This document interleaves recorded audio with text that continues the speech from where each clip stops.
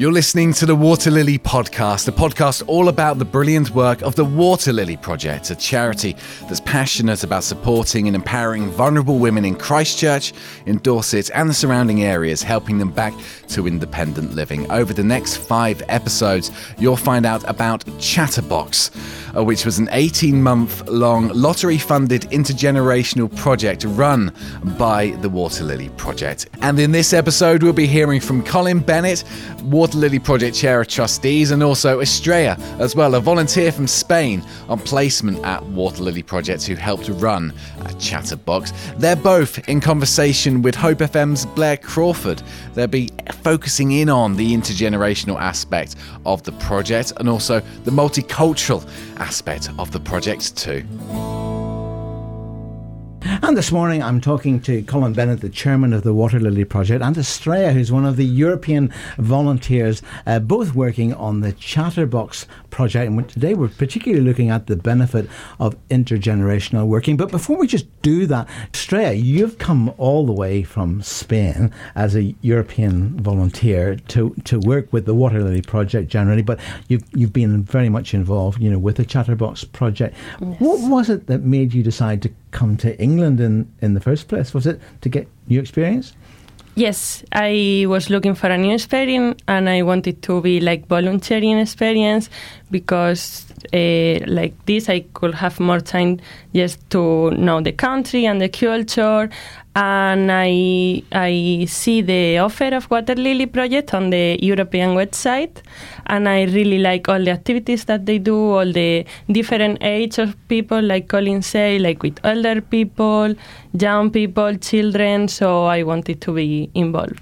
That's right, and obviously you participated in quite a number of the sessions. Yes. And did you have a favourite one? Well, I have some of them. Like I really like pirate one because we dress like pirate and we made like a pirate boat. And then I really like also like Paddington Bear and Easter because they were really like showing how is the English culture. Like we don't read Paddington Bear, and here the children, they all know about Paddington Bear, all the histories and everything. So I really enjoyed it too. Talking about tradition, here you were a visitor, from Spain, yes. And some of the themes must have been quite new to you. And yeah. So did you learn quite a lot about British tradition? Yes. In the Easter week, I learned a lot because we don't used to celebrate Easter in Spain. So I learned a lot, and we did like with the eggs and everything. So it was really grateful for me, like to learn. I was like another children there. I'm glad you said that, actually, because we talked a lot about the children, but I mean the adults were as bad as the kids, weren't they? And absolutely. I bet you the adults want to have a go on that train. Well, I love the pirate theme because you can tell who is a pirate, don't you? How do you know whether someone's a pirate? Because they are. Oh dear. So have you got used to Colin's jokes, Australia? No, the joke. I don't have the English humor yet. But obviously, looking back on the tradition of those stories, nursery rhymes and all sorts of traditions, and it must have been quite a challenge each week, to keep that going.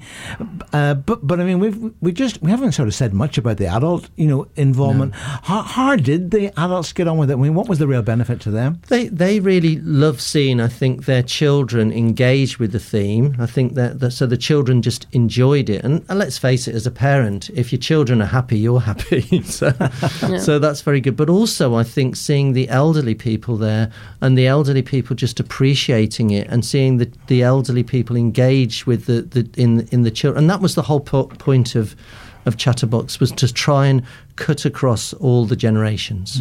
And of course, I suppose, and maybe Estrella, you could comment on this because, at the younger end of the scale, there's things that young people do. I mean, even take computers, for example, that there are things that come like second nature, when you're young, because you're part of a generation that grew up with that. Yeah. But then obviously you have the experience of age. You know, I don't know. Do you still have grandparents, Estrella? No, unfortunately, I don't. Did you ever know your grandparents? No, they died when I was little.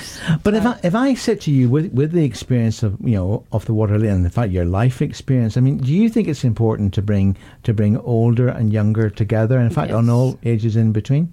I've been always volunteering with elder people in Spain also, because I think you really learn about them and how they have life and how they still life and how, I don't know, I think it's really important to have this connection, for them also, because you can show them how your life works now, and I think it's a really important. So you're bringing together the vibrance of youth with the experience of age, aren't you? Exactly, and you need all of that.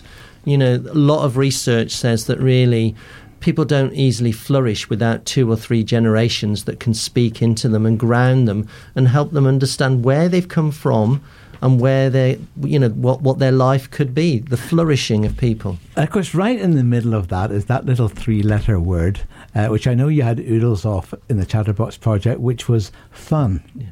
I thought you were going to say sin, Blair, which would have been really disappointing.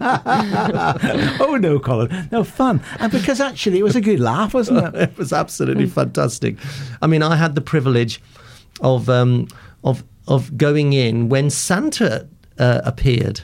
So really? That was very interesting. Rumour has it that actually he was Santa. You're not allowed to say that on air.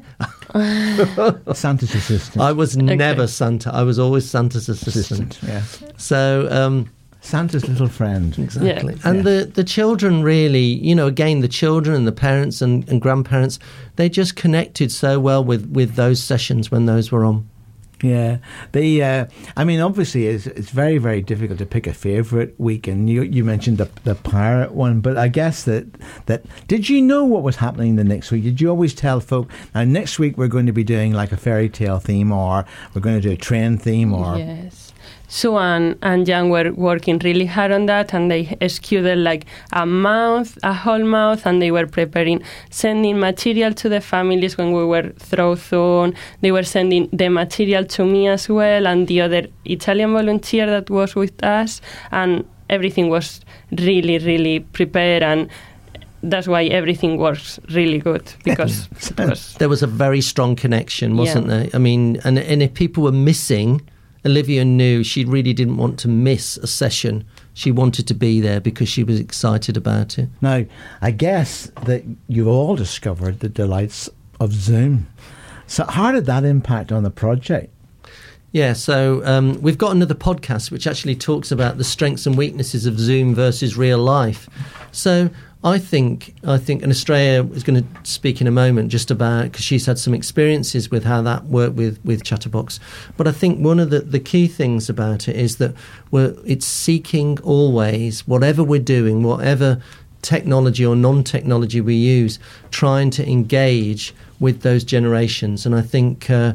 it's interesting, even through this, Blair, my daughter and my Ruth and my poorly grandson, Caleb, are listening at the moment. And isn't it wonderful that technology, I hope it gets better soon, isn't it wonderful with technology, we can do amazing things. And I think sometimes we kind of can limit ourselves and not think. But Zoom actually was, I think, really, really useful. We connected with more people on Zoom than we did in the cafe itself. So I don't know whether Estrella wants to say a little bit about her experiences. Your friends in Spain could have been tuned in, couldn't they? Yeah, I will say that thanks to Zoom and this kind of thing, a lot of things that I couldn't do from Spain, I will still do in from Spain. So if they keep doing the cafe church online, I can do it from Spain. And thanks to Zoom, there is no limit, there is no border. No, there's no borders, and that's one of the things that we've discovered, isn't it? Yes. And I guess going back to what I said earlier on, because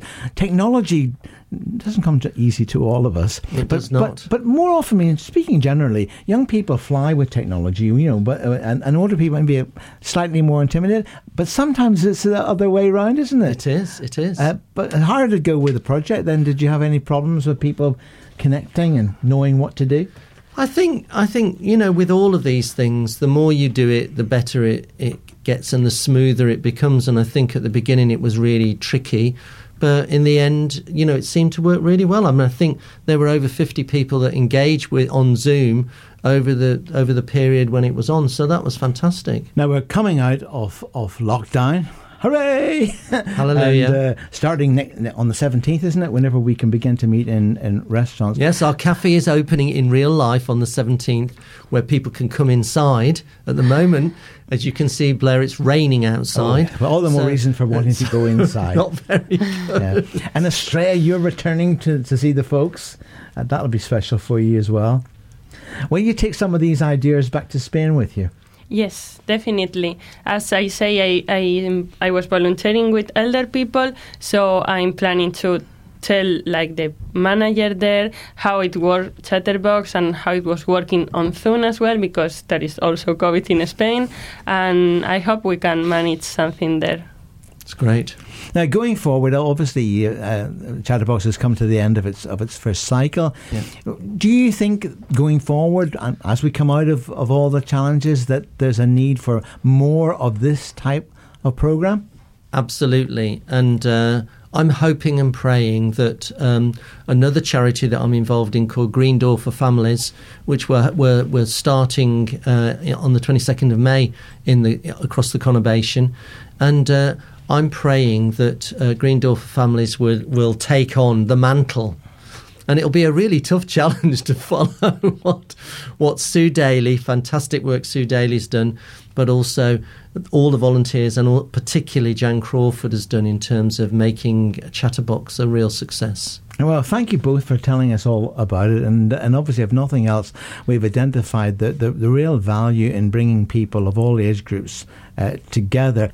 And of course, we didn't really say a lot about the very important aspect of international sharing, isn't it? Yes, exactly. And I mean, you're a walking proof of that, aren't you? That here you are, bringing in the richness, of course, of your own country, because there's lots of things you do in Spain that we haven't really talked about. During Chatterboxes, during, for example, the Easter week, we were talking also about Holy Week in Spain, and we have say always goodbye in Spanish and goodbye in Italian, and when we were playing some games like counting flags or counting things, we were doing also some numbers in Spanish or some number in Italian, so we have bring some of our culture too. Absolutely, and we're all enriched because of it. Yeah, exactly. Estrella and Colin there in conversation with Hope FM's Blair Crawford. And that brings us to an end of another episode of the Water Lily Project podcast. The next episode number 4, got 2 new voices from 2 Peters. In fact, Peter Duffin, a supporter of Water Lily Project who brought in his model trains to some of the sessions of Chatterbox, and also from Peter Kegg, a volunteer at Water Lily and also the project's handyman.